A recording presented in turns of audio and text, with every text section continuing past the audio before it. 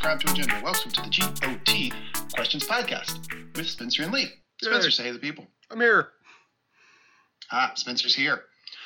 We are doing our second episode. This is episode 2 of the Got Questions podcast. As we explained during the first episode, if you didn't listen to it, you should go check it out. It's pretty good. To all 6 of you that did, we appreciate you. Yeah, we appreciate you. Our 6 fans. At this rate, Spencer, think about it. At this rate, when we're 50, we'll have like 400 fans. Faster than that. We went from 0 to 6 in 1. That's beyond simply exponential growth. It's pretty strong. I think we're doing pretty good. But if you catch us later and you haven't heard the first episode, go back, check it out. But as we explained in that episode, the point of this podcast is to just give you a bit of a refresher. We're in the long night right now with Game of Thrones. Winds of Winter is MIA. We have no idea when the hell that's coming. Season 8, at best, next April. So we've got a long time with no content. So we wanted to get you refreshed with the community, with the story. Maybe make some jokes along the way, get you your morning commute a little easier, your time at your gym a little more fun. So that's our goal here. Let's also Spencer, anything you want to add? Let's also admit that a portion of our goal here is to simply cope with the sense of loss we have from no Game of Thrones material for the foreseeable future. This is how we survive. That's true. That's true. We are grieving. So every snarky comment, joke, or bad impression you hear, it comes from a place of mourning. It also will most likely come from you, but I'll try to contribute too. Okay. All right. I want to talk a little housekeeping here. So this is the GOT Got Questions podcast. It is a Game of Thrones centric podcast. We are doing season 7 right now. We plan on doing subsequent seasons. We'll probably go back to seasons that we like, maybe season 1, season 3, season 6. We haven't really discussed that yet, but there will be more after this season ends. But this is a podcast under the Mangum Talks channel. And this is a channel that me, Spencer, some of our friends have created. It's a group of friends. We've known each other forever. And we thought, hey, let's do a podcast. It'll keep us together. It'll keep us talking. And hopefully it can be entertaining to folks. So this is the first podcast under the Mangum Talks podcast channel. But you will see subsequent ones. And they may not just be with Spencer and me. And I know that's really upsetting to most of you. I feel like this is a very constructive way for us to more efficiently hate on each other in a much more targeted manner. There will be some of that. But let me tell you something, Spencer. The Mangum Talks podcast channel, it's all love here. It's all love. We love each other. We love the people. We love the shows that we review and critique. Yes, and some relationships of love are also sadomasochistic, and this just happens to be one of those. Spencer, we're 2 episodes in, and you're already divulging way too much information about yourself. I feel open to these people now. Okay, so that's the housekeeping. If you haven't been to our podcast, it's mangumtalks.com. There you'll find podcasts that you can download, recaps. We'll have a forum where you can talk to us. We can hopefully talk to you if you're not weird or creepy. And we can just create a fun community that you can be a part of. So check it out. But we're going to jump into GOT Got Questions podcast, episode 2, which is season 7. Episode 2 of season 7, titled Stormborn. Now, I'm just going to point out at the start of this. Lee, were you in the same boat as me as remembering basically nothing that happened in this episode before we started?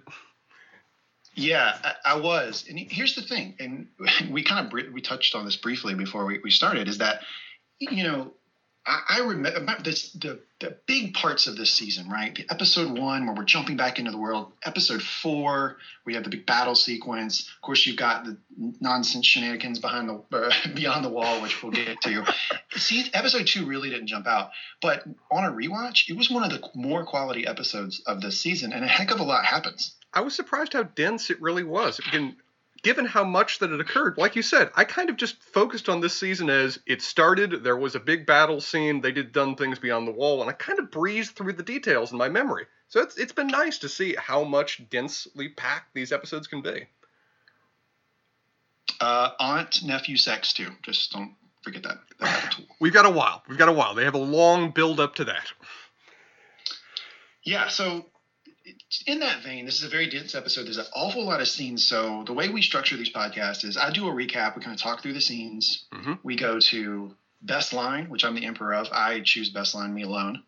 And then we do a little book nerd bitching. Now, from the first episode, I think we ran long on the book nerd bitching. It was maybe like a good 30 minutes. So we have made a gentleman's agreement between Spencer and myself. has been notarized by multiple parties, that he will reduce book nerd bitching to only 3 items. You take advice to heart when the main bit of criticism you get from your first review is, could Spencer speak less?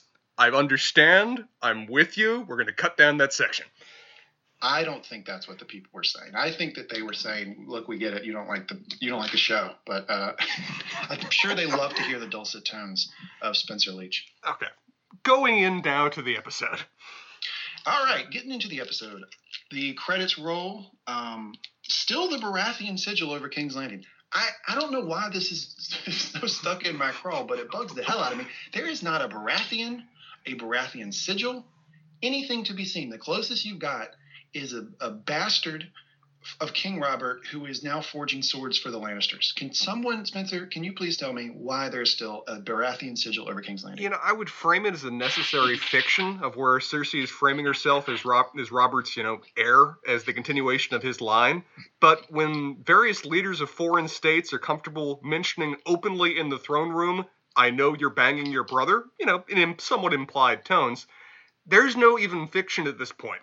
They are Lannisters. They are solely Lannisters. I think it's just a production defect. I want to point out, we never saw Stannis die. So, little theory for you. It's okay, man. We're here for you. We're ready to support you. If you ever want to talk through your pain of this, we've got your back. I'm not ready. Okay, we get through the rest of the credits. I want to point out something. I shit on the credits a lot, but the Old Town, the sequence for Old Town is fire. It is really good, and that's clearly one that they added later. It wasn't a part of, I think, until maybe season 6. Yeah, the introduction of the really, Citadel in Old Town is wonderful. That's a wonderful addition. Yeah, it's really, really good.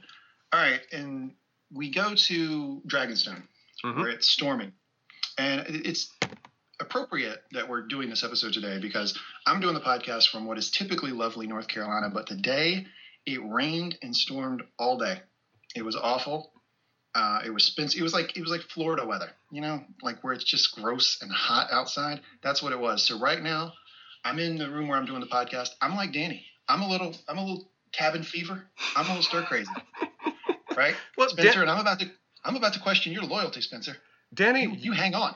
Danny, you were born in this kind of weather. This is from which you are named. You are Daenerys Stormborn. Embrace it. Do not recoil from it. Which is exactly how this episode starts. So we see the storming in Dragonstone. We see that the map room, there's lights on in the map room. People are there. And it's Dany, I think Missandei and Grey Worm, Tyrion, and Varys. Mm-hmm. And Varys is launching into a very old man. You were born on a night like this. And Tyrion chimes in because they're now BFFs. Dany's having none of this. She doesn't want to hear these nostalgic tales of when she was born or how people cry out for her name. And instead, she turns her eye on Varys. Now, this scene is not quite a heel turn, but what I'm telling you is like the sweet chin music from Shawn Michaels is up, about to hit Marty Jannetty. He's about to go through the barbershop window. It is that close to a heel turn. Mm-hmm. And that, my friends, is the very first reference of this episode that Spencer's not going to understand. I'm Googling as we speak. I'll catch back up to you in a couple minutes. Keep going. Dany really here starts to question Varys' loyalty, and she's got some good points. She brings up, hey, you served my father until you didn't. You served King Bobby B, shout out season 1, till you didn't. Now you serve me. Are you going to serve me till you don't? Where do your real loyalties lie? And that's when Varys snaps back, and he says, my loyalty lies with the men and women of the realm. The men who prosper under just rule and suffer under despots, which I thought was a pretty good line. It was an interesting... And he goes on to say, go ahead. It was an interesting strength from Varys, because a lot of people, particularly lately, have been rather cowed by Dany. They're not sure what to expect of her. They're rather intimidated by her. Varys has been one of the few people we've seen in a while that looks her right in the eye and pretty much just straight tells her, I am loyal to you as long as you deserve it. Yeah, I thought that was good. He pushes back on her, and then he basically says, hey, as long as I have my eyes, I'm going to use them. I'm going to be watching you. And if ever I think that you're going off the rails, like the Mad King, like King Bobby B, then, I may not follow you anymore. But right now I choose you because I think you're the best chance the realm has. Now, I'd just like to make a point here. I know we're in the middle of a recap, but I would like to make a point that if you just take Varys and you drop him into like modern society, right? And he's on trial for something. This is a guy you want to call as his own witness, because he's killing it here. Because Dany comes out with a really strong argument about how he is not to be trusted and how he has betrayed the houses and kings that he has served in the past, and he fires back, and it's pretty good, pretty compelling.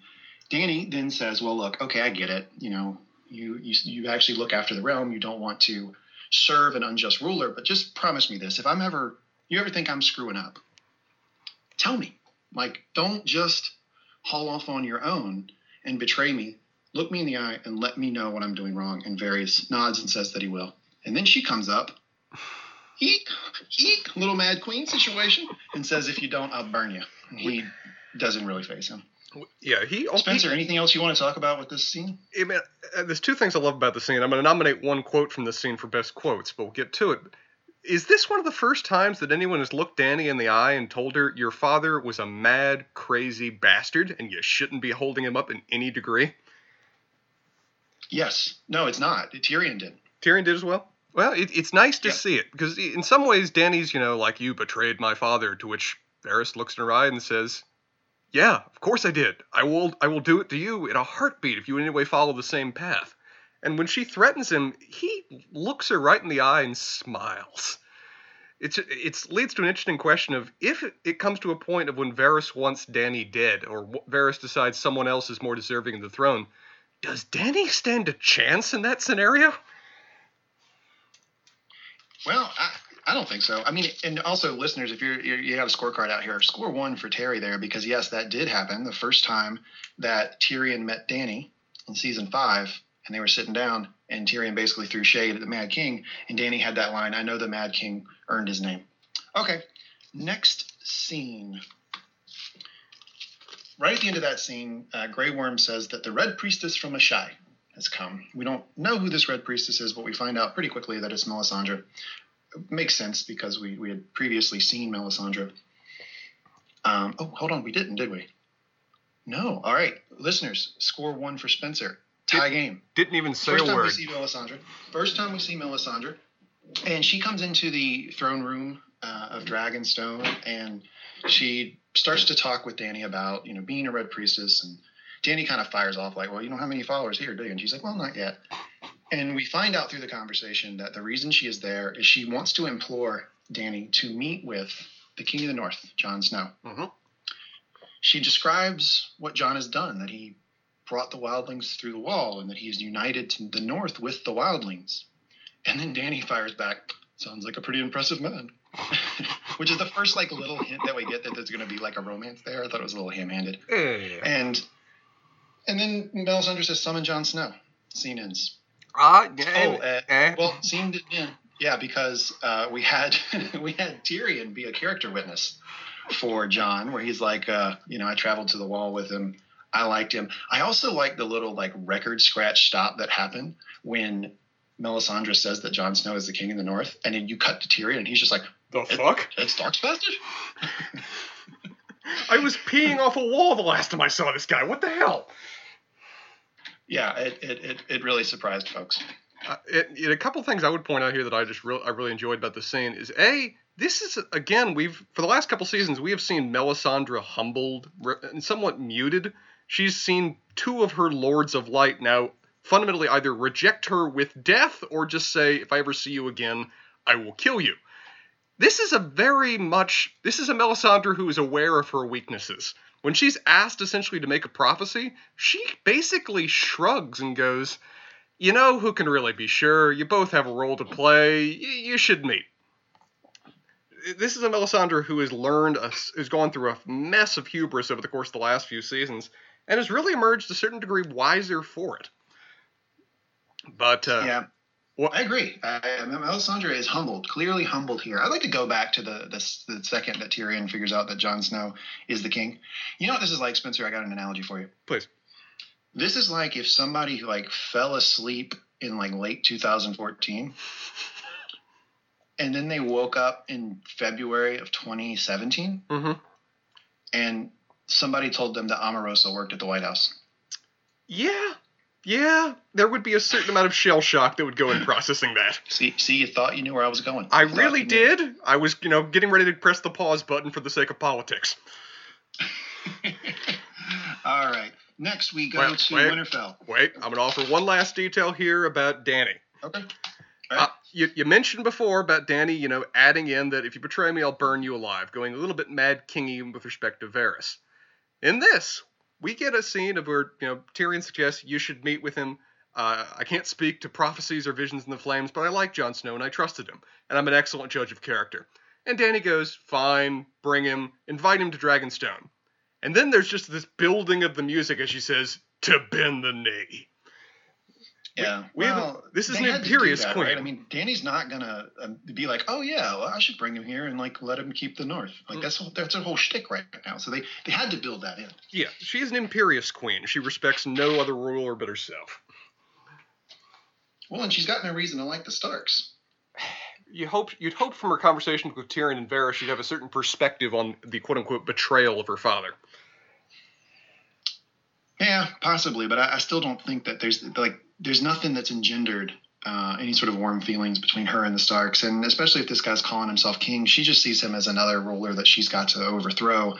Although I do think that she's getting some advice here, both from Melisandre, who she weirdly kind of trusts, I guess just because she's a Red Priestess and the Red Priestess helped her in Meereen, and Tyrion, who, like I said, character witness for Jon. Shout out, he was right there on point. I'll point out, as Jon Snow likes to point out himself 6 times an hour, he's not a Stark. Jon tells you that, you go, okay, yeah, sure.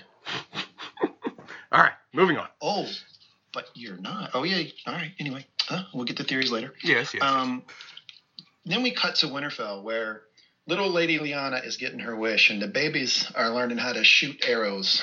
We have a scene where in the courtyard at Winterfell, some very young children are getting their Arya and Bran on and learning how to shoot arrows. And it pans up to Jon, who is talking to Sansa, and Jon has yet another scroll, and he reads it. And it's a scroll from Tyrion, sorry, requesting that Jon come and treat with Dany and meet Dany. Sansa makes a good point here. Sansa goes, "How do you know this is really from Tyrion?" And Jon says, "Read the last bit." And Sansa reads it, and it's all dwarves are bastards in their father's eyes, which, shout out season 1, that is what I think in the very first episode, if not the first one, the first couple, Tyrion says to Jon as they're having a conversation about how everybody hates them. Yeah, there are a couple scenes that are right here that are really hearkening back to early season 1. I agree, that quote is like first 20 minutes of the first episode. Also, the mere fact that quote-unquote Lord and Lady Stark are standing above the central courtyard of Winterfell watching children at archery play, that is straight season 1 there too. There is a cyclical nature of events going through this episode. Yeah, and then, they're kind of knocking it back and forth on if he's going to do this. Davos makes the point that Tyrion did mention that she's got an army of Unsullied and Dothraki and 3 dragons. Here's something that jumped out at me. Well, 2 things. One is nobody seemed upset with the fact that she had a Dothraki army. My understanding of how the Dothraki are viewed throughout the 7 Kingdoms is that they're seen as like just wild savages. And I would think that there would be some reaction to the fact that the Dothraki had finally crossed the Narrow Sea, are finally in Westeros, and that would present, a pretty big threat, because I think everybody thinks that they're wild, they kill, they're nuts. You don't want any parts of them. So the fact that didn't come up, I thought was interesting. But also Davos Davos drops knowledge from time to time, but this one was a little bit facepalm. Yeah, duh. He goes, wait a second. Fire kills whites, you told me. What makes fire? Yeah, thanks. Thanks, Davos. Okay. And by the way, shows how dumb Jon is, because he hadn't pieced this together yet. I mean, give Davos... One thing I liked about this is that the person who reads the letter, it's Davos. The effect of Shireen Baratheon on him still continues through to the present. So and despite the fact it's a really stupid thing to have to point out, I just appreciate that he's reading. Yeah, I do like that there's like a sort of I Promise school. in Game of Thrones, we've got Gilly, who's now reading, and she was from a really tough situation, and then you got a Krabba son in Davos, who he's now able to read. So That's great. Good to see. I'm glad that Davos is using that, but that was a little bit of a on-the-nose, obvious comment there from him. We then cut to King's Landing, where Cersei is sitting with very good posture, talking to the lords from the Reach. And she's basically making the case to them that Olenna, by turning on her and accepting a quote foreign ruler with quote foreign armies, that she has kind of lost her way, and that they need to reassess their allegiance, because if they don't, they will soon be ruled by the Mad Queen's daughter, which I thought it was really interesting that she continued to call her the Mad Queen's daughter, not Dany or anything. It was Mad Queen's daughter, just reinforcing that connection there. And that they would be ruled and governed through an army of savages. Mm-hmm. This seems like a very classic line of authoritarian rulers to try to reinforce a rule. It's that you need to tolerate me. You need to deal with the fact that, I maybe a month ago killed about a few. How many people do you think she probably blew up in the Sept? A few hundred? I did something. And I don't think because the adjoining areas had to suffer damage as well. We saw that shot of the bell coming, towards some citizens who were just walking down. So I think it killed a lot more than just the people who were actually in the Sept. Yeah, so possibly 1,000 people or more died as a result of her solely doing an action to protect herself and her own interests. So to distance herself from that, she needs a foreign enemy. She needs to describe this as, there are foreigners coming.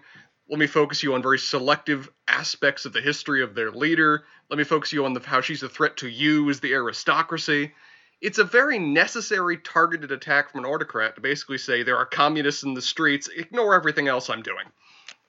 And it appears to resonate pretty well with him, like you just talked about. Apparently the Dothraki are scary enough or uncomfortable enough to them that all of these people who most likely lost cousins or family members when Dany did this, the entire Reach is intermarried. She killed a lot of the people they knew, liked, and loved. But they're terrified enough of the Dothraki that they look at this and go, maybe supporting Hitler is not the worst scenario that we have here. Yeah, I agree. One thing I thought was interesting here is that, Lord Tarly steps forward and says, hey, look, she's got 3 dragons. Yeah. That's all it took for Aegon to take the 7 kingdoms. What are we going to do here? This is something beyond our control. Qyburn speaks up and just goes, we are working on a solution. Mm-hmm. And I'm like, I thought that was so stupid. How do they know Qyburn? Because I would have just been like, first off, who are you? And you think you got a solution to kill 3 dragons? Interesting. Yeah, I believe that. But they just kind of buy it. They're like, oh, okay, well, the weird guy with the English accent, yeah, he's right. It's an interesting political decision on Cersei's part that she names him as her Hand of the Queen. That's a political title that she's giving to a commoner who is not known, who is not popular, who has no backing, but she's openly wearing the badge of the Hand of the Queen. Yeah, I don't think she cares about that. I think at this point it's just who she can trust, and that circle is so small. It's like a dead guy who may or may not have a head, a brother who she's currently fucking, and a sociopath who has created torture devices for the past 3 seasons. What a little bevy of people she has there. I know, it's quite the happy family. Well, then it cuts to Jaime and Lord Tarly are walking and really doing like a reenactment of like a West Wing scene that they walk and talk and they're strutting around. And Jaime is saying, hey, look, I know you don't like my sister, which is probably how he starts every conversation, I'd like to point out. A good strategy, really. I know my boss is shit, but work with me. Do you want to be ruled by foreign savages? And I think there is, I'm not trying to get like real political here, but I do think that they were doing some level of focus on foreign, focus on savages, because that is part of our world political narrative right now. Mm-hmm. And they kind of intersected that, but I felt like there was an awful lot of focus on the fact that they're not from here, focus on the fact that they aren't our race, they're savages, right? And that seems to be playing with Lord Tarly. He's not arguing with it. It's worth noting that everything they say here is true. The Dothraki are, from whatever civilized definition we can offer, savages. Everything we've seen of them in combat is that they exist to rape, murder, and brutalize. That's their culture. Build that wall. You heard it from Spencer first. I got you. Okay. And every description that they had of Dany was accurate, too. I mean, she is descended from the Mad King. One of the few major political acts that she did was to take all of the aristocracy of a town and crucify them on the road leading to the community. Nothing that they're pointing out is inaccurate. It's just selective. Are you declaring for Queen Cersei right now? I'm saying that Jaime is reading Lord Tarly really, really well. I mean, Lord Tarly visibly flinched when he mentioned the Dothraki, and Jaime just kept on hammering that point again and again, which it's a wise strategy. Yeah. We know enough about Cersei, and we have enough perspective on Cersei to go, come on now, there's a lot you're not focusing on here with respect to this murderous person who's on the throne, but the enemy of my enemy is my friend, I suppose. Yeah, and he also kind of fluffs his ego a little bit. He mentions that Lord Tarly was the only one to defeat Bobby B in battle. My selective memory has forgotten that. It is true. Then Lord Tarly's son walks up. Jaime looks at him. I think he recognizes him. He says, Rickon? Guy says, Dickon. And Jaime goes, oh, that's it, which is a really great line. And I think it comes up multiple times. And I'm going to nominate right now Jaime Lannister as Alpha of the episode. This is a new award that I'm handing out. Alpha of the episode is the character who displays the unreasonable alpha tendencies of somebody with way too much confidence. And that is what Jaime showed right there. I have forgotten your name. Oh, it starts with Dick. Yeah, you're a loser. And he makes him say it, too. He gets his name wrong and makes him correct him. Yeah. Well, it's Dickon. That's it. Got you. Very funny line. Then we cut to Sam. He's with the Archmaester, and they are examining Jorah Mormont. And I got to tell you, I was really, really impressed with the makeup there on Jorah, and the work that they did to make him look like that grayscale had progressed, because it looked very, very realistic to me, and I was kind of cringing watching it. I was indeed. I mean, we saw Stonemen before of those completely covered, but this looked like it was almost the armored scales of a dragon that were covering him. Yeah, and there was a quote from the actor who plays Sam, who said that actually Ian Glenn, is that his name? It is. Yeah, Ian Glenn, who plays Jorah Mormont, the prosthetic department, it took him 5 hours to apply that. So he had to sit in a chair for 5 hours while they put that together. That's in the category of work of where I'm taking that home with me. This is how I just live for the next 6 months. Honey, don't ask any questions. We're only doing this once. Something weird happened at work today. Don't worry about it. This isn't actual leprosy. This is just a temporary condition. Go with it. Yeah, so I really liked the scene. And, Sam now, he knows that this is Jorah Mormont. He learns that the guy is Jorah Mormont. And he's really pushing, like, can we try to do something for this guy? And the Archmaester, who every time he's going to be in this show is going to be nominated for Alpha of the episode, just dismisses Sam and is like, oh, have you studied this? Do you know the varying rates of grayscale between infants and, adults? And he just completely dismisses him. They leave, and they even leave, and the Archmaester pulls an even alpha move. He leaves first and then yells, come, Samwell. Here, dog, come now. But you see this look in Sam's eyes, and you know that he's still chewing on this. It's not done for him. So I think more to come on that. Anything you want to talk about from the scene? I'm going to actually give you categories of things I can talk about in book nerd bitching, but I like that they're bringing up Jorah Mormont again, about how important he was to Sam. It's an important scene even in the books of where the last person that was with Jorah in the books, is different from the show, was Sam. Sam cradles Jorah Mormont as he dies, and Jorah Mormont begs of Sam that he seek out Jorah, that he tell him that he forgives him, that he encourage him to take a different path in his life. So, yeah, I mean, Lord Mormont resonates still throughout this series and how important he was to Sam's upbringing and current conditions. So it's going to motivate several actions by Sam before this episode is over. Yeah, I agree.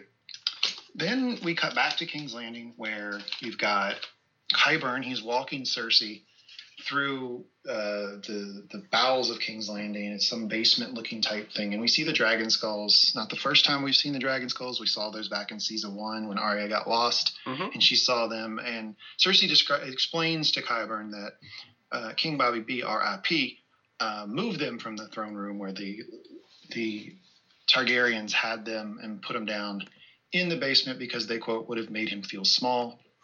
I don't think anybody's going to make that man feel small.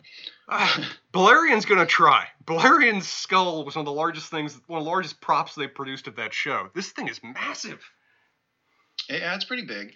And then Qyburn brings Cersei to some covered instrument that he has. He pulls it off. It looks like a really big crossbow, basically. Yeah, he has Cersei stand behind it, and he's clearly aimed it right at the skull of Balerian's head. He asks her to pull the trigger or lever, and she does, and the arrow goes through the skull. Now, I am not a scientist, but I would think that dragon has been dead for like 350 years.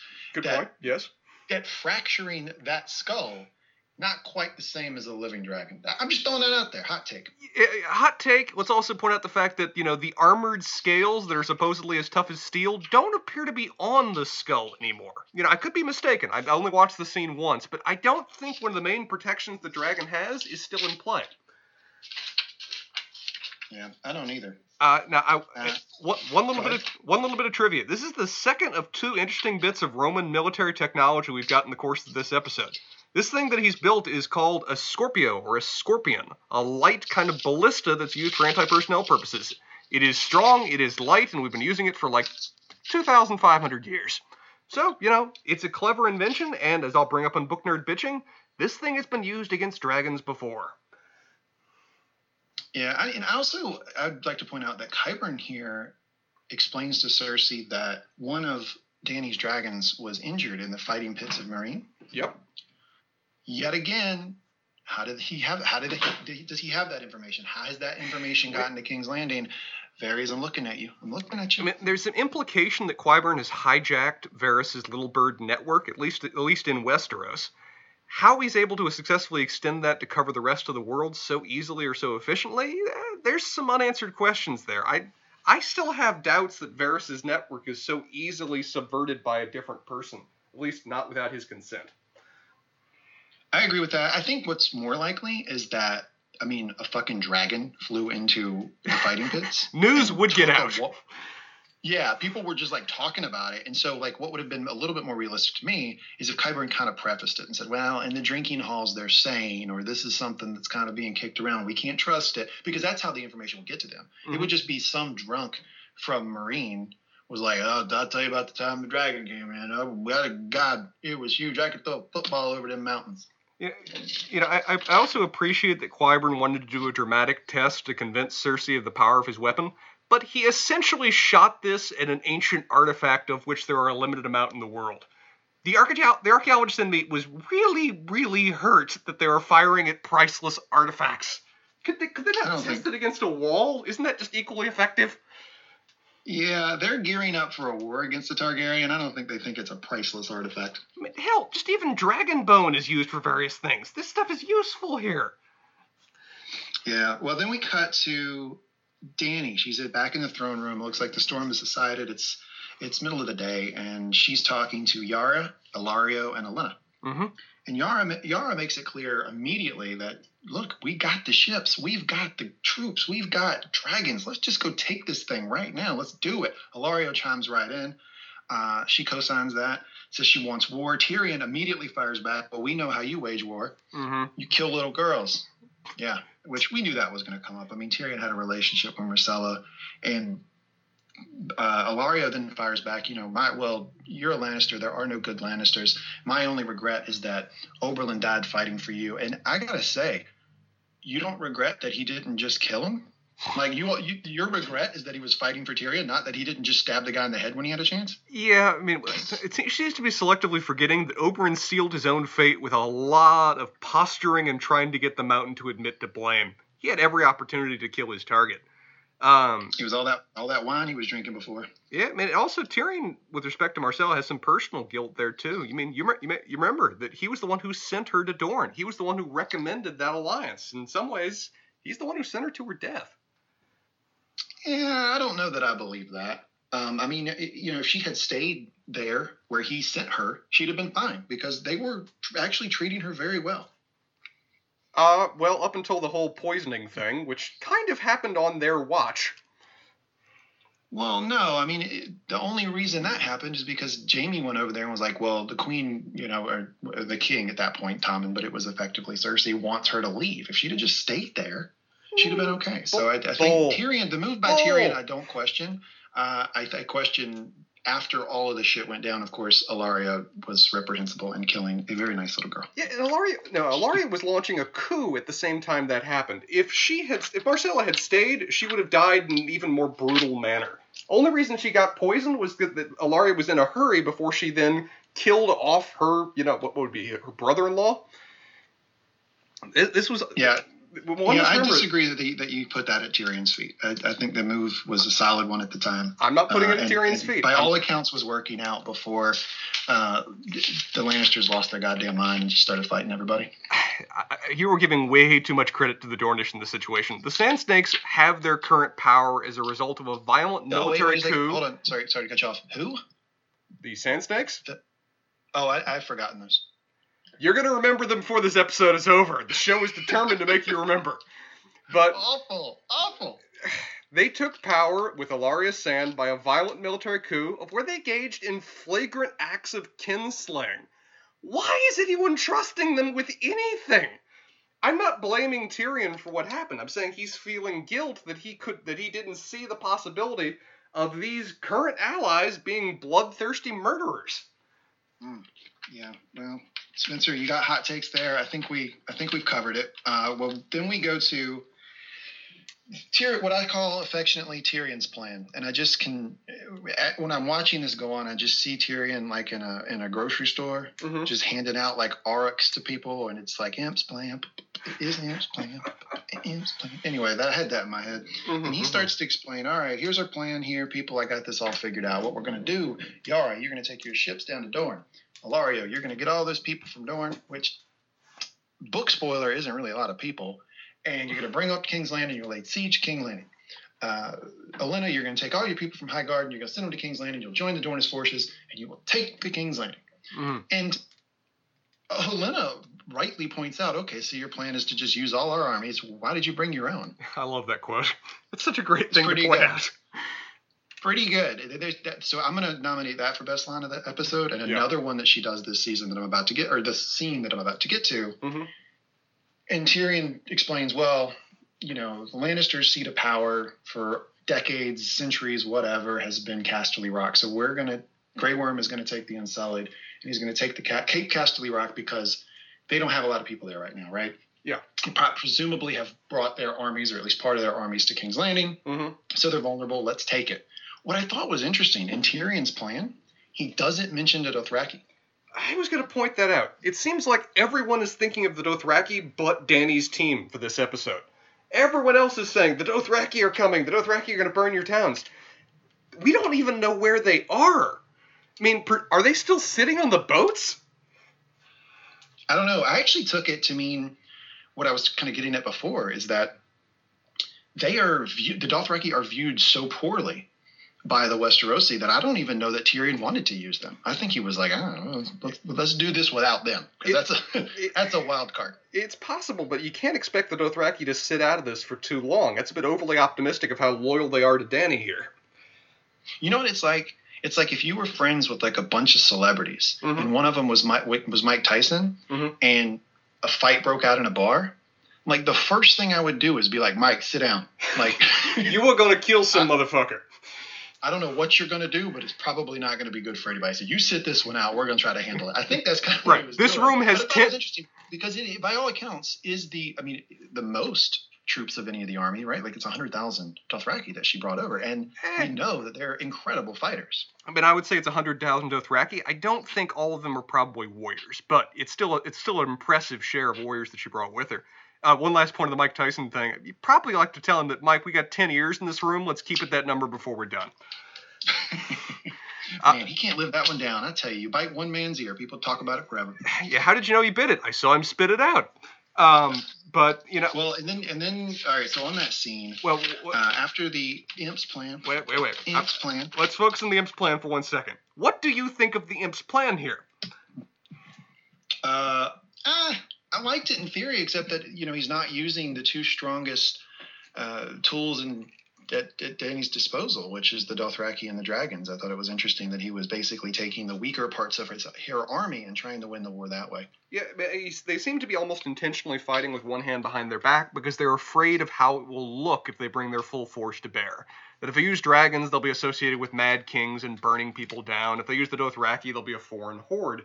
But I don't really buy his conclusion here. He's basically suggesting we can't burn the Red Keep. Let's instead besiege King's Landing. That'd be more humane. This guy heard from Bronn back in Season 2 how horrible sieges are. More people are going to die in a siege than if they just burn down the Red Keep. Oh my God, Spencer, the hot takes. Whoo, you're smoking today. Man, I think what he's trying to say is if you use your dragons, you'll rule by fear.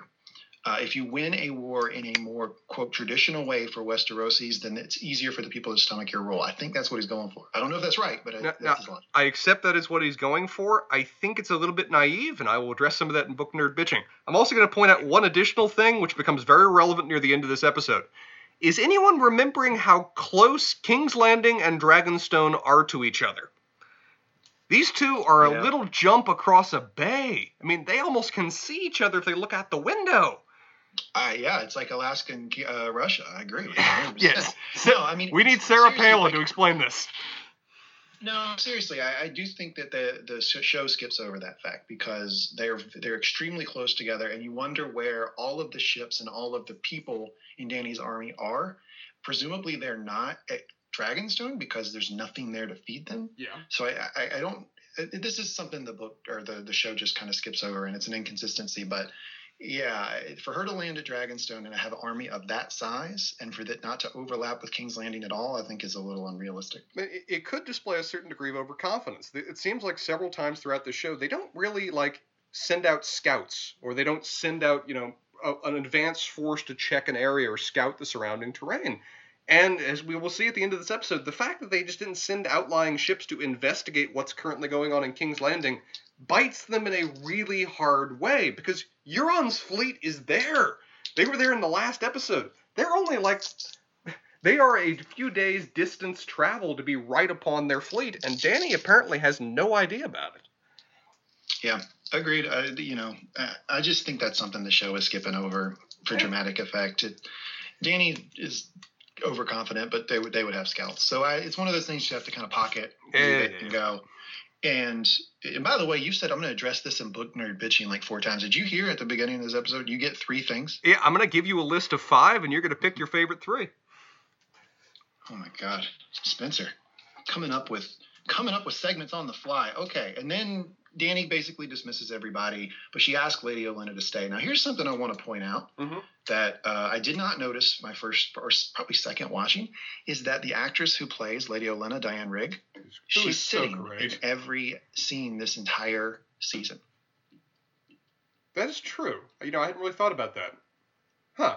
You think she was maybe having help? And so it makes me, I think there was probably, why? Why wouldn't she walk at all? And I know she at the time of filming, I think she was 79 or something, so maybe she couldn't walk. But I just thought it was interesting. She was sitting in all the scenes. For a woman who chooses not to stand, she is still a towering presence in every scene she is in. Yeah, and this one. So then Diane Rigg, Lady Olenna, starts talking to Dany, and she's basically like, hey, look, your hand is a clever man. I've known a lot of clever men, and I've lived as long as I have by ignoring all of them. You need to make these decisions on your own, I think is what she's trying to say here. She's trying to say, be who you are. And she has the line, you're a dragon, be a dragon. Mm-hmm. Definite nominee for best line of the episode. Loved it. Dany seemed to take it to heart, but doesn't really respond, and we don't see that she acts upon it in the immediate future. What do you think of this interchange? She's definitely offering a direct rebuttal to Tyrion's tactics. That Tyrion's trying to win hearts and minds. The Queen of Thorns is instead recommending straight Machiavelli.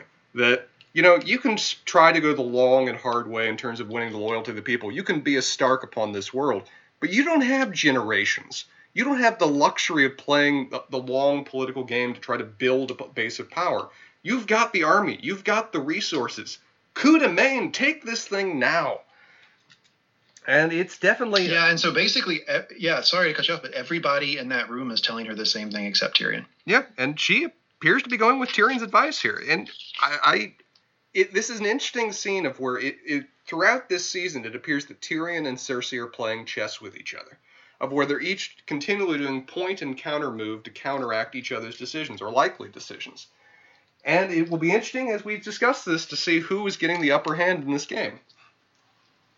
Yeah, I thought it was interesting that Dany didn't question the taking of Casterly Rock, because I would have thought you're maybe a little too close to the feels on that one. Like, why are we going and taking a castle way away from where we want to be? And by the way, the rulers of the Lannister house and the queen and the royal family are in King's Landing. If we just kill them, I'm not too worried about the Lannister army that's left out in Casterly Rock. So I thought it was a weird thing for Tyrion to pitch. I think it was a little personal for him. Mm-hmm. And, bad on Dany for not calling that out. She needed to call that out. Yeah, they have the resources that if they wish to, they can divide their force. As we've pointed out several times, the Dothraki are apparently in reserve to bring to bear when they need to. And they're trying to even put together more armies with the Dornish and the troops of the Reach.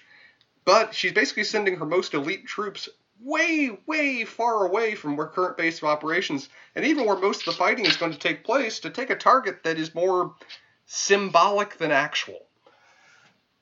Yeah, I think that's what he's going for, but I don't know that it's militarily necessary, and I think it comes from a place of personal animosity. But that scene ends. We cut to Grey Worm sharpening his knife, which is really ironic because doesn't have a knife. Root and stem. Well, we don't. It says root and stem, but then Dany asks, "Does he have the pillar and the stones or something like that?" And the answer, we never get an answer there. Yeah. But maybe we do this episode, because then comes Missandei, and she's basically saying goodbye because they're about to ship off to go take Casterly Rock. And as she walks out, Grey Worm explains to her, "You are my weakness." And she's like, "Oh, I'm your weakness." Like she, catches an attitude, starts smacking her teeth. "Oh, that's what I am. I'm your weakness." And he explains, "Hey, look, this is actually a little bit romantic. The way the Unsullied train is that they identify the weaknesses of each boy, what they're scared of. If they're scared of the water, or they're scared of heights, then they actually put them in situations to address whatever they are scared of." Which this whole explanation made me really uncomfortable, because the image of like little boys who were scared of drowning, just being thrown in the water, kids who were scared of heights. Spoiler alert, I was one of those kids. Having to climb a damn mountain is terrifying, but I guess it is effective. And what Grey Worm explains is, I never had any of these weaknesses. I could do all of it, and that's why I'm not the strongest. I'm not the biggest, but that's why I'm their leader. Mm-hmm. But you, Missandei, are my weakness. She gets it. She stops the attitude, and she starts to pull on the end of her dress. Now, here's something. I'm not a seamstress by any stretch of the imagination, but I think they know buttons by now, don't they? Yeah, they know why is it just a string? Why don't they have buttons? It makes one wonder whether Missandei knew exactly what was going to play out before this scene was done, because she wore her quick remove dress before going in to meet Grey Worm. I suppose, but I don't think the moment would be lost if you just unbutton the thing. It just seems like a very inefficient way to like hold the whole thing up, and also you're a little susceptible to like somebody just running up and grabbing the string, just pulling it. Yeah. So anyway, she drops trowel. She's standing there naked. She takes his shirt off. She goes to take his pants off. He says no, of course, because he's a eunuch. And she says, "No, I want to see all of you." This is where she gets the answer to the pillar and the stones. We don't get it. I'd like to point out that Grey Worm does not skip squat day. The glutenous, the buttocks, very, very well defined. I was very impressed. Pause. And they go at it. They go up on the bed and they start kissing. And then, of course, predictably, Grey Worm goes down on Missandei in scene. Now, here's a couple things I want to talk about this episode. One is, I thought it was nice. I mean, these two characters, they've been building toward this. I think it's a very believable relationship. I like that they are together. They care for each other, because they, in many ways, have been very lonely people throughout most of their life. Her as a slave, him as a eunuch. A eunuch, but also a Unsullied soldier. And now they're finding somebody to be with and feel good about. But I did think, Spencer, this is like the most explicit scene in the show, right? This is a really sexually explicit scene. I almost feel like this episode was in some ways doing a response to, "Oh, you didn't think there was enough sex and violence in the first episode? We've got you covered." But it's interesting that they do it with characters that you can't really argue about them getting together. But I just thought it was pretty graphic and I don't know, maybe a little much. I think it was a heartfelt scene. I thought in some ways it was empowering of two characters who've had their entire lives taken away from them and controlled by other people, making a decision for themselves about being together. In some ways overcoming their past and what was inflicted upon them. And I think that's heartfelt and that's meaningful. I also am coming from a conclusion of we only have so much time and so many episodes left before this thing ends, and as heartfelt as it was, I'm relatively indifferent to their relationship. I thought the scene in some ways may have gone on too long. It ties into what you said about being maybe overly explicit. Man. More hot takes from Spencer. Doesn't care about Missandei and Grey Worm, the two best people in the show. I got you. Okay, well, we can move on. Never be my publicist, please. So Archmaester seems to be giving a reading list to Sam. Still more alpha moves from the Archmaester. They're just walking around. He's just throwing books on Sam's on his pile there, and it's up over his head. And at one point, he makes mention of a book that I guess either he or other Archmaesters or maesters that work for him are writing, and it's a book like, I don't know, something really innocuous like the King and Reign of Robert Baratheon, King Bobby B, R.I.P. Yeah. And Sam was like, well, it's not very good. He just gets so mad at him for even questioning him and just screams, well, we're not poets. Yeah, I found this scene kind of fun for a couple reasons. Of one, I love that they name dropped Archmaster Chavaltish again. Remember that reference from back in season 2 of when Tyrion's looking through books about sieges? That's true. Oh, point Spencer. That was a nice little hearkening back to, again, just bash Archmaester Chavaltish as being a pretty crap writer but a good historian. This also buys into a pretty persistent theory among the fandom that Sam is going to be the one to write the Song of Ice and Fire. That the fact that he's even named Sam harkens back to Lord of the Rings, of where it was ultimately Samwise Gamgee that was who finished up the Red Book, who finished the story of the Lord of the Rings. So I think this scene kind of supports that theory that Sam is going to think of a more poetic title and put the coda on what will ultimately be this series. Oh, wow. Theory alert.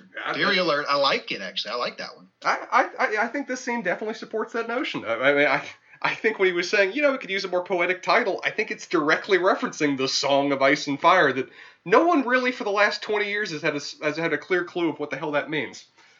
Well, and it also harkens back to that conversation during the episode Watchers on the Wall, when Sam is basically like, hey, we're going to die. I kind of want to know what sex is like. And Jon tries to explain it, and he's like, you'll die with her, and she's die with you, and I'm not a bloody poet. Sam was like, no, you're not. Yeah. So this is now 2 people that Sam has busted their balls for not being a poet. Uh-huh. Well, Sam then brings back up Ser Jorah. He says he thinks he knows how to cure him. And again, Archmaester Pylos says, no, you're not doing that. And cuts to Ser Jorah sitting in his cell, and he's writing a note to Dany, which, not a surprise, I imagine it's a pretty emo-ridden suicide note that he's doing, explaining his love for her, his devotion to her, but that he couldn't actually find a cure. Mm-hmm. In comes Sam. He has got like the little cart that the airline, like when you run it, you're getting like the little pretzels or whatever. I'm blanking on the name. The little kiosk cart. Yeah, that they roll down in an airplane. Yeah, right? I know what you mean. Yeah, and so anyway, he's rolling that thing down, and Jorah looks up. He doesn't know what's really going on, and Sam he drops this line, Ser Jorah, you're not going to die today. And he pulls out this big book. He asks Jorah to bite down on something. Well, first he gives him some rum. Jorah's drinking the rum. Sam grabs the rum and takes a hit of it himself, which is exactly what you want to see your doctor doing. Very reassuring. Very reassuring. Right before a delicate procedure. Jorah bites down, and Sam starts. And it's interesting because, grayscale has been talked about as this like mythical disease. It's incurable. It's so difficult. And the way that Sam goes about, quote, treating it or curing it seems pretty simple to me. He's just cutting away the dead skin. Yeah, I have 2 very contrary feelings about this scene. For one, the positive, I love how far this scene says Sam has gone. I mean, we're talking about Sam back in season 1 who couldn't be around a dead body. He couldn't be around even the sight of blood. Now he is willing to risk life and limb to protect someone he barely knows, by confronting a great scourge of the age head on, slicing into him with pus flowing everywhere. This is a Sam who has probably gone through one of the most profound character arcs of this entire show, and so I enjoy the direct showing of how Sam has truly become Sam the Bold, Sam the Brave. And as you pointed out, Grayscale, the great scourge of our age, this almost mythical, magical disease, apparently can be cured by removing the top layer of the epidermis and applying hydrogen peroxide. Yeah. That seems way too easy and cheap. And remember, they said that they were going to ship Jorah out in 24 hours. Sam needs to get this completed and Jorah fully healed before the sun comes up. Yeah, well, but it looks like he could do it. I mean, he was slicing it away pretty quickly. But yeah, I just think that how they chose to show the curing of Grayscale, you kind of cock your head at. But I am glad that Sam has the guts to go through with this. That he's given back to the old bear, the old Lord Commander of the Night's Watch, who really saved him on multiple occasions, both literally and sort of as a person and a person with confidence issues. He really looked out for Sam. I like that he's able to do this for the Mormont family. I also really like the quote that you kind of get toward the end of this sequence where Jorah's kind of looking around. And I don't know, why does he even ask this question? But he says, "You ever done this before?" And Sam's just like, "No, but I'm the best you got." Which I thought was pretty funny. Like, yeah. He's like, "Look, that's a dumb question. Like, nobody else is coming in here to help you. Just be quiet. Let me try this." Yeah. As I said, I love many aspects of the scene. I just feel like a condition that was really, I was hoping, going to drive a lot of Jorah's character development throughout this season, a lot of where he was going in the plot, is resolved in less than a quarter of an episode. And it feels cheap for something that they've been building up as truly a threat and truly something that it was unlikely he was going to be able to overcome. Yeah. Okay, well, let's speed up here. I think we're running a little long. You have a really gross segue between Sam putting tweezers into Jorah's Grayscale and pus coming out. That's not the first time they've done this with Sam either. Yeah, and then someone actually at the crossing, putting a spoon down into like a meat pie and the gravy coming out. It's pretty gross. And we see that Arya's at the crossing. She's sitting down at a table, and my main man, Hot Pie, comes by. And Arya immediately just grabs whatever tray he has and is like, "Well, who was this for?" and starts eating it, which was pretty hilarious. Mm-hmm. Yeah. Hot Pie asks if Arya met the Lady Knight, basically mentioning Brienne. Arya says yes. Arya then shotguns some ale. I mean, Arya's now a different person. I mean, she's just like, "Yeah, that's some beer. Give it to me." Mm-hmm. Then Hot Pie, he's a great character because he just talks unnecessarily. So if you want to get information to a character, yeah, you just need to put Hot Pie there because he'll just start talking. Hot Pie knows more than Varys does at this point. Apparently, just live in an inn for a few months, you will find out about a lot what's going on in the world. Well, it's the crossing too. Like, a lot of people have to stop there. So it's true. Yeah, he explains that Jon came down from Winterfell with the Wildling army and took Winterfell from the Boltons. Mm-hmm. And they've already named it. And I love that. Right. The Battle of the Bastards. It's already Super Bowl 12. I love this.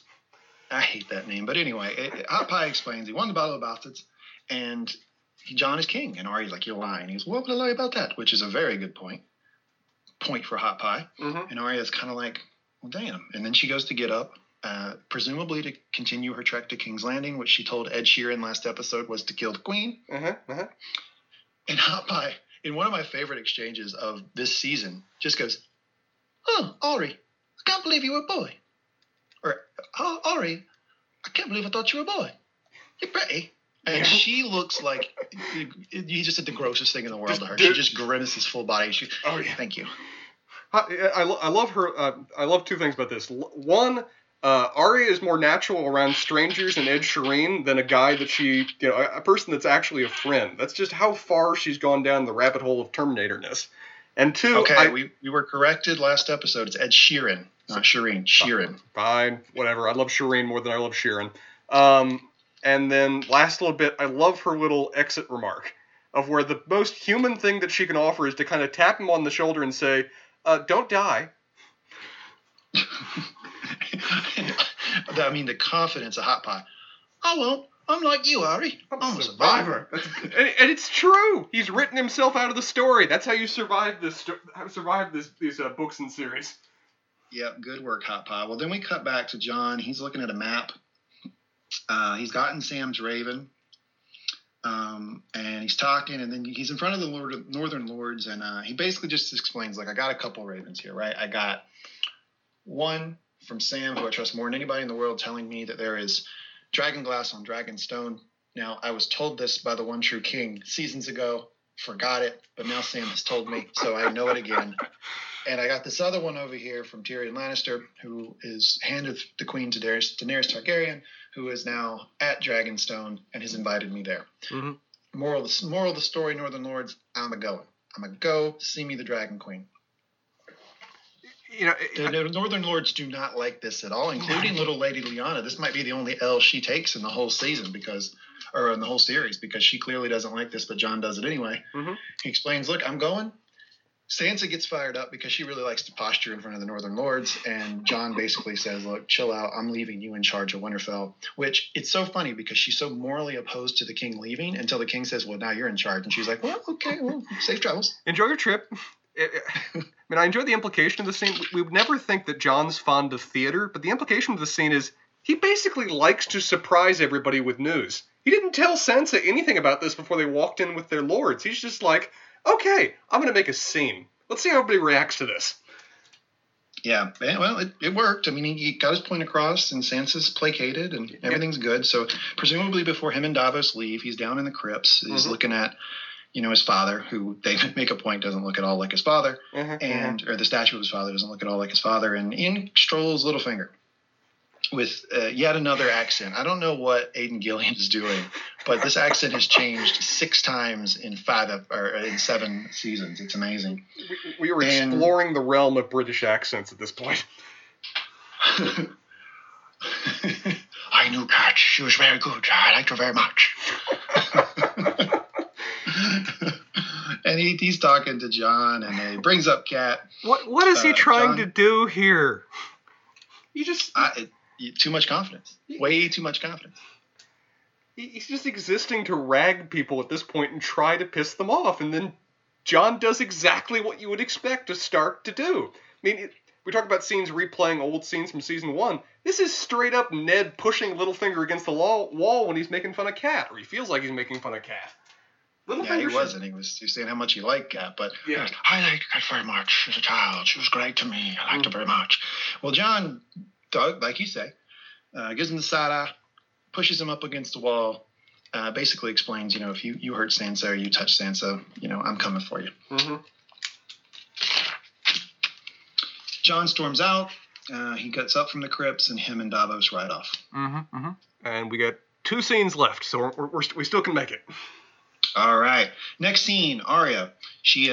When she left the crossing, she took a different turn. We didn't really know. I mean, when I saw it, I thought that she had gone back to the north or on the road back to the north, but it's not really that obvious for a casual viewer. Well, she's camping, and if you go with the theory that she's going back toward the north, she's in the Riverlands at this point. So that's what we're going to go with.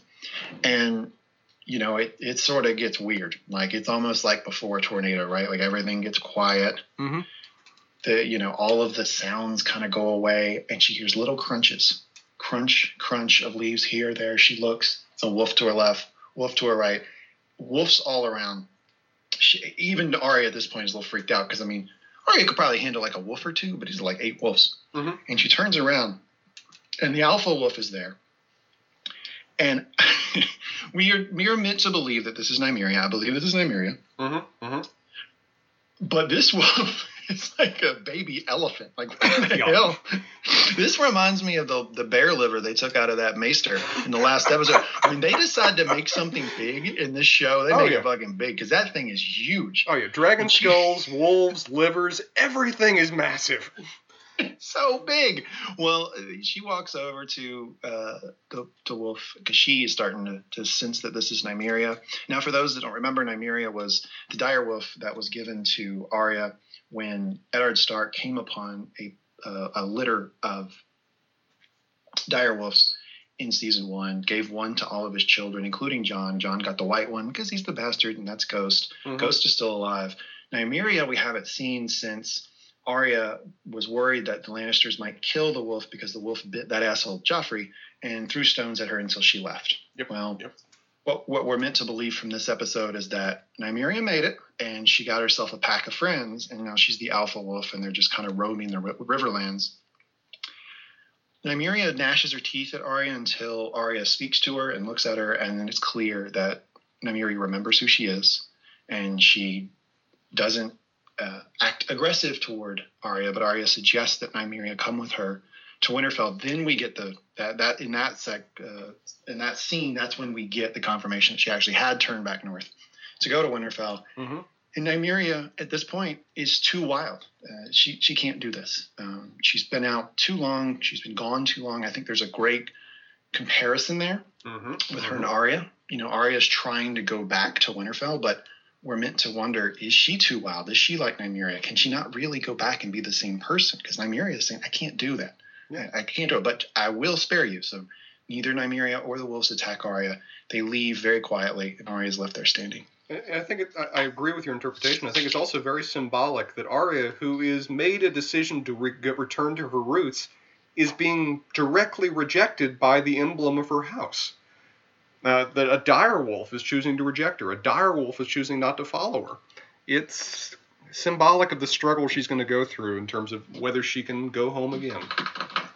Yeah, I agree. Okay, cut to the Imp's plan. The Imp's plan is playing out. We've got Ellaria. She is... Well, first off, we just see the Sand Snakes. The Sand Snakes are on one of the Greyjoy's ships, and they are as sufferable as ever with this sort of like, who are you killing first? I'm a killing Cersei. I like a mama. I like a mama. It just grades on me. I can't listen to these accents. I don't know who told them that was a good idea, but it's awful. Knowing that Euron is coming, most of this scene was spent with me saying, come on, kill them now. Hurry up. I know you're about here. Mm-hmm. Well, and the Sand Snakes, the names of those, if you don't remember, is Obara, Nymeria, which is weird because we just saw Nymeria the wolf. That's awkward. And then Tiny. Well, we go from the weird, stupid dialogue between the Sand Snakes. We cut to a scene with Yara, Ellaria, and Theon. Mm-hmm. And Ellaria is complaining that she doesn't like the wine. We get it. Throwback to the Dornish had the best wine. But then we see a little flirtation between Ellaria and Yara. Come on, Euron. Hurry up. They're enjoying themselves. Hey, side tangent here. So I read that in this scene, when Ellaria and Yara kiss, that was completely improvised by the actresses. And it was not improvised during the rehearsals. It was just on the live take when they did it. Oh, yeah. And me and Theon, midway through the scene, just grabs his drink and moves to leave. It's just like, okay, I'm done. Just have fun. Let's move on. I thought it was pretty great. But it did make me think, so I've only heard of 2 improvised scenes that we've had in this show. Ooh, what's the other one? Well, we talked about it last week. It's when Brienne comes in the courtyard at Winterfell. Ah, right, yeah. And Tormund shoots her a look that could potentially get her pregnant. I mean, that was a lusty look. It was loaded, all right. So it makes you wonder, if the only thing they're improvising on this show is to create romance among characters that weren't originally planned to have romance, that's a rap party I want to go to. It's getting weird on set. That's what I'm saying. It's fun when the actors engage in the shipping themselves. We don't need a fan base. We've got the romance editions covered. Well, then you got your wish. Yay! A rocking, and Yara immediately jumps up. She tells, she goes up to the top, I think, and then she maybe sees one of the Sand Snakes. Anyway, somehow someone tells the Tyene to get down in the under the deck there with Ellaria and to protect her. Yeah. And we have Yara. Yeah. And then you get a scene where Yara is talking with Theon, and she turns to Theon and looks up, and there's a monster ship in front of her, and just says, "You're on." Yeah, the silence bearing down on them out of the blackness is such a gorgeous scene. It's just intimidating down to the ribs of the ship. It's just, I love that. Just bearing straight down on them with this massive Corvus gang ramp just looming out of the darkness at them. And then, ladies and gentlemen, coming down from the rafters, it's Euron, the process, Greyjoy. you presented that. I am the process. You're on Greyjoy. I'll take your ship. I take your ship. His ship. All the ships. My ship, the biggest ship. I'm the best in the NBA. I'm the best in the narrow sea. I'm the Euron, the process. I would not rest till I have the Queen of Riri. Forget NBA. That is straight WWE coming down. Triple H has arrived on the middle of the deck, and it's glorious. It really was. I don't know if you guys have ever watched or listened to the Binge Mode podcast that The Ringer does. And they did a podcast for every episode of Game of Thrones leading up. If you haven't listened to it, you should listen to it. It's brilliant. But one of the segments they do is when a scene like this happens, they just yell, "Is that Euron's music?" And it just slayed me every time. And this was a perfect scene for it. So shout out to the Binge Mode podcast. Love those guys. I expect the royalty check before we do that again. Say what? I expect the marketing check before we do that kind of plug again. No, hell no, man. I love the Ringer. I'm always going to shout them out. And then Euron jumps down.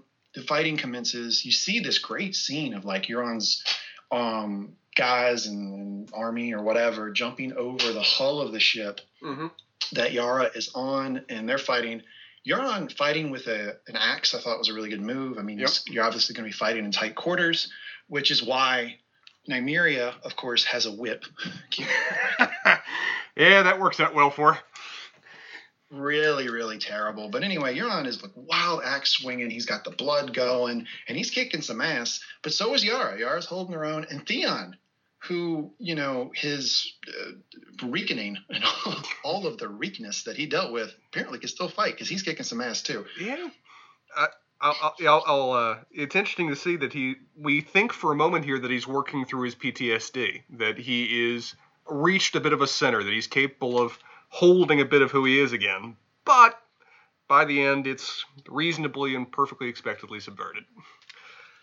Yeah, because ultimately it comes down to a battle between Yara and Euron. Euron bests her and captures her, puts the axe up around her throat, and then taunts Theon. He says, "I have her. Come and get her." Theon looks around. We're not sure. I wasn't the first time I listened to it completely sure what he was thinking, but he did drop his sword and jump overboard. Smash cut, end of the episode. Yeah, and a couple little bits of things I noticed here that I really liked. One, this is not book nerd bitching. This is just book trivia. But Euron here is channeling one of Theon's other uncles that's been cut from the show, Victarion, who is basically an aquatic Conan the Barbarian, of where he's coming down screaming, he's coming down yelling, he's got armor from, well, not head to toe, but neck to toe, and a massive fuck-off axe, and he is just ready to inflict carnage. And I love the implication, too. Again, his ship is named the Silence. Euron cuts the tongues out of all of the various members of his crew to earn that title. None of the members of his crew in this scene say a word. When the Sand Snakes say, "Kill us," at one point, one of the crewmen, he doesn't say anything in response. He just, evilly shakes his head at them. And even when they've won, when they're victorious, they're taking prisoners. We see them cutting the tongues at every person that is still alive on the deck. So I love those references. I remember that scene. Yeah, they take Alaria, and she's like, "Kill me." I would almost put that forward as his best quote. I'd almost offer that his best quote is that look that guy gives her when he shakes his head is, "Oh, it's not going to be that easy." And get it over with. God, the accents on the Dornish people in this show.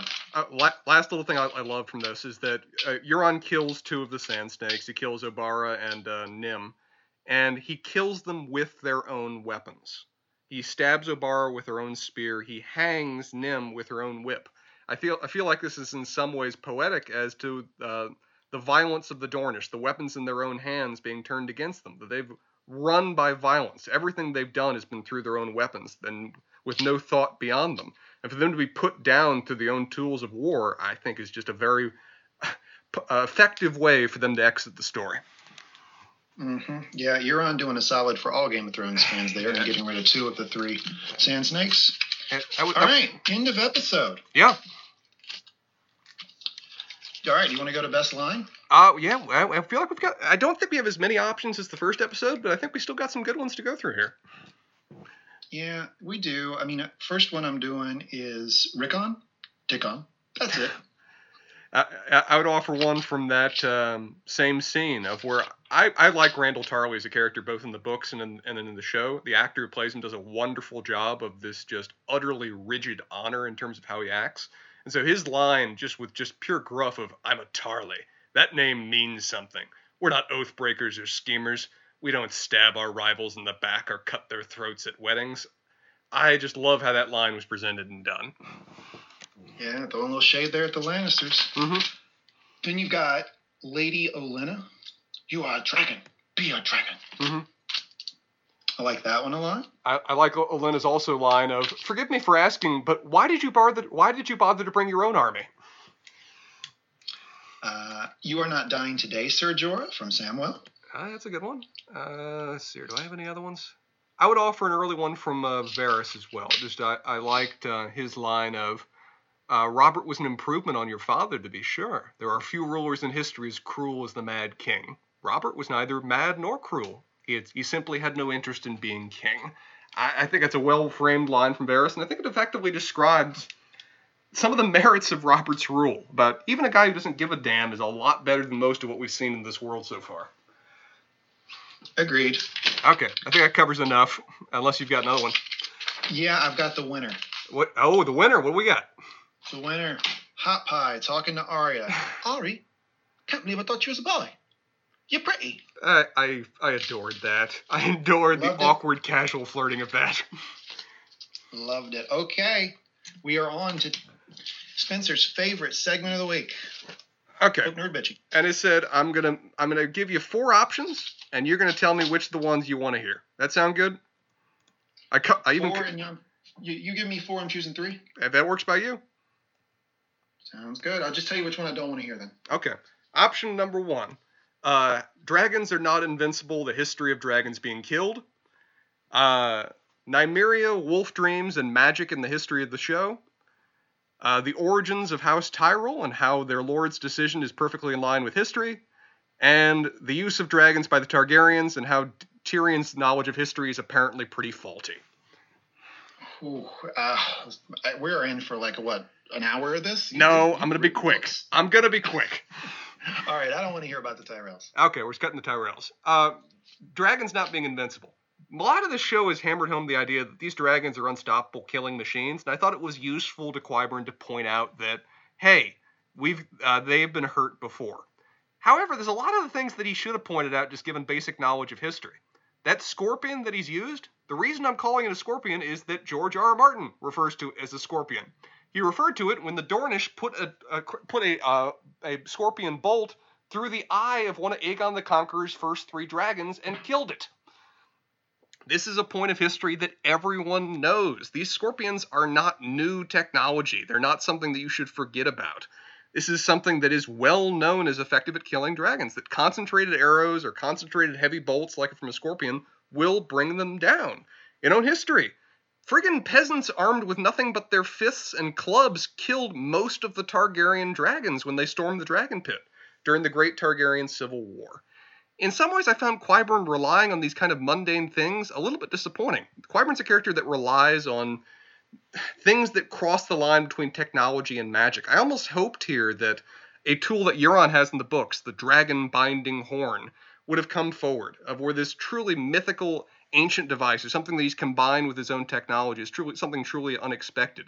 This, while perfectly practical, isn't exactly surprising and shouldn't be, catch anyone off guard that they have these kind of tools available. So that covers the first one. Any response to that? Yeah, I'm going to respond to that. Yes, I am, as a matter of fact. I really like that the show didn't use the dragon horn, because I feel like for you, for me, that would be cool. It'd be a callback to the books. For the average viewer, they would go, he just blew in a horn, and that would be such a weird thing to try to throw in for the casual viewer. I just think they would have lost the majority of the audience. And I'm going to address that in point number 2 about how magic is used in the show. Of where, for a show that has gotten increasingly magic focused, in terms of, the others playing a predominant role, dragons being front and center, zombies friggin' invading in the world, it's amazing to see how much magic they've cut from the books. When Nymeria shows up what she did, for book readers, we're excited as all hell, because Nymeria has been in the books. Nymeria has never actually left the books. Arya has been having wolf dreams, has been seeing through Nymeria's eyes almost from the very moment that she left her behind, particularly once she goes overseas and is in the House of Black and the White learning to be an assassin. that in the books, all of the Stark children are wargs. Jon regularly sees through the eyes of Ghost. He doesn't understand it, but it's a key aspect of his character.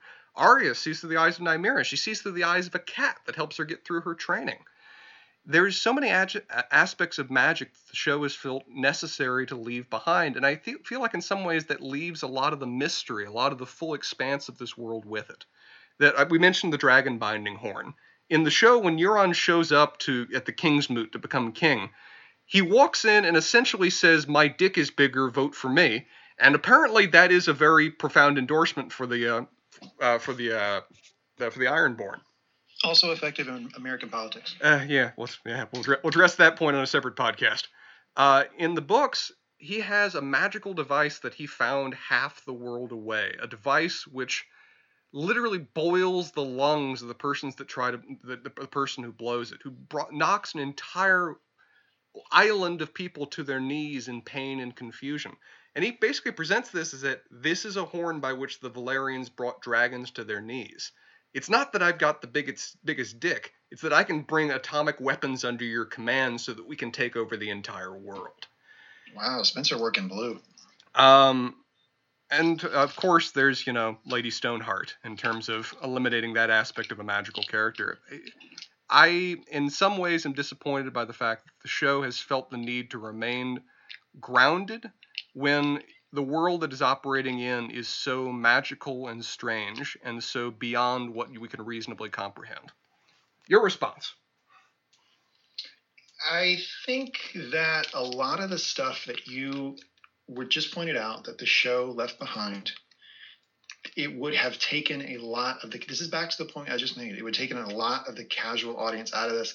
And I love that this is the last show. I think it's the last show that's appointment television for not just our nation, but the world. Everyone watches the show. It's a global event. Mm-hmm. It would not be that if every one of these magical things that you just described, which require a lot of backstory to even understand, mm-hmm. was presented without context when they couldn't give you context because they don't have enough space. And so I think it was good that they cut a lot of the stuff. With one exception, I would have liked Lady Stoneheart. I think that would have been okay. But, a lot of this other stuff of Arya warging and, the horns, and it just would have been hard to explain in a way that made sense. And they were still able to progress the plot. I accept that it would have been difficult. I dispute the notion that it couldn't have been done. I think it would have just simply been a different show rather than a impossible show. The last hot take. Last thing I'll bring up, the use of dragons.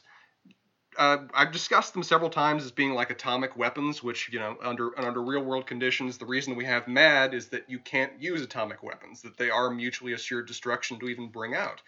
And Tyrion frames the dragons in that manner, that the idea of using them is inherently murder in his view. That the moment we bring dragons to bear, everyone in the world's going to turn against us. And he really frames it as if that when Aegon the Conqueror first brought dragons to the world, he just burned down the world to take it over. And that's really not true. The only times the dragons were really used was against armies. They were used in direct battles. The one major, hold fast of everything else that they hit, at least during the war proper, was to burn a castle with soldiers in it. It was to attack troops upon a field. It wasn't to attack innocent civilians. Dragons are capable of being particularly selective. There were several times of when they even used dragons non-violently to convince people to surrender. That we've seen before the Vale, the Eyrie, that impossible to take castle that's hanging off a mountain. They defended all their pass and went, come on and take this. And so they flew one dragon to the castle and then gave the prince of the Eyrie a ride around through the air. And the people of the Vale surrendered. It was a non-violent means of just showing we have these tools, we can use them, but we don't have to. That serious big boy move there. Serious big boy move. We're at war, and I'm taking your kid out for a spin. It worked. Ooh. It worked wonders. And when they, I bet it is. And famously, the North was not in any way damaged, and its armies and its people unhurt, because when the army of the North marched south to fight the Targaryens just brought all of their army and all of their dragons and just let the North see it. They didn't destroy cities. They didn't even destroy the army. They just simply showed what their hand was. that you can use the threat of force in a way that is nonviolent. You can use the idea of what you are capable of to bring somebody to heel. And it doesn't seem like Tyrion gets that, or the show is entertaining that as an option. Your response? Agreed. That's where hashtag Imp's plan falls apart, because they should have been using the dragons. Olenna was spot on to begin with. We'll get to it in later episodes. Dany finally gets it. This is what makes her special. This is what will separate her both militarily and from a sort of all perspective. Oh, yeah. Which you need some of that if you're going to be like an imperial ruler, right? You can't seem like the everyman. You want your president to be somebody you can have a beer with, but you want your king to be somebody beyond reproach. Sure. And the dragons give that to her. So she gets it later. She figures that out. Yeah. But I think it was a mistake not to use them initially. And I think that the way it's written is that we are supposed to understand that by episode 4. And, this is a lesson that Dany already learned herself. She realized her greatest error in one of her storylines was to chain up her dragons, to lock them underneath Meereen. But she's following the same path again. Without her dragons, she is exactly what the Cersei is saying that she is. She's just a foreign invader backed up by an army of murderers and rapists. Her dragons make it something more than that. Well, I think you have properly book nerd bitched. Thank you. Anything else you want to go through, Jest? No, and just in summary, I would say that particularly, I love the last scene in particular, and it provides a wonderful note to end this episode on. I thought this episode had some weak scenes, but I thought overall it was a strong continuation of the first episode. Yeah, I agree. I liked it. Very dense, sets the table, and we will pick it back up next week. Okay. Well, any closing words for our audience of hopefully 12 people? No, other than next week, we're going to do episode 3. We're going to follow a similar format. I like this format where we kind of streamline it a little bit. We do the recap. We have some banter. We go to best line, which I am the emperor of, Avi. Mm-hmm. And then Spencer can do a little book nerd bitch to wrap it up. So we'll be back next week with the same format. Thank you for joining us for the GOT Got Questions podcast with Spencer and Lee. Talk to you next time. See you then.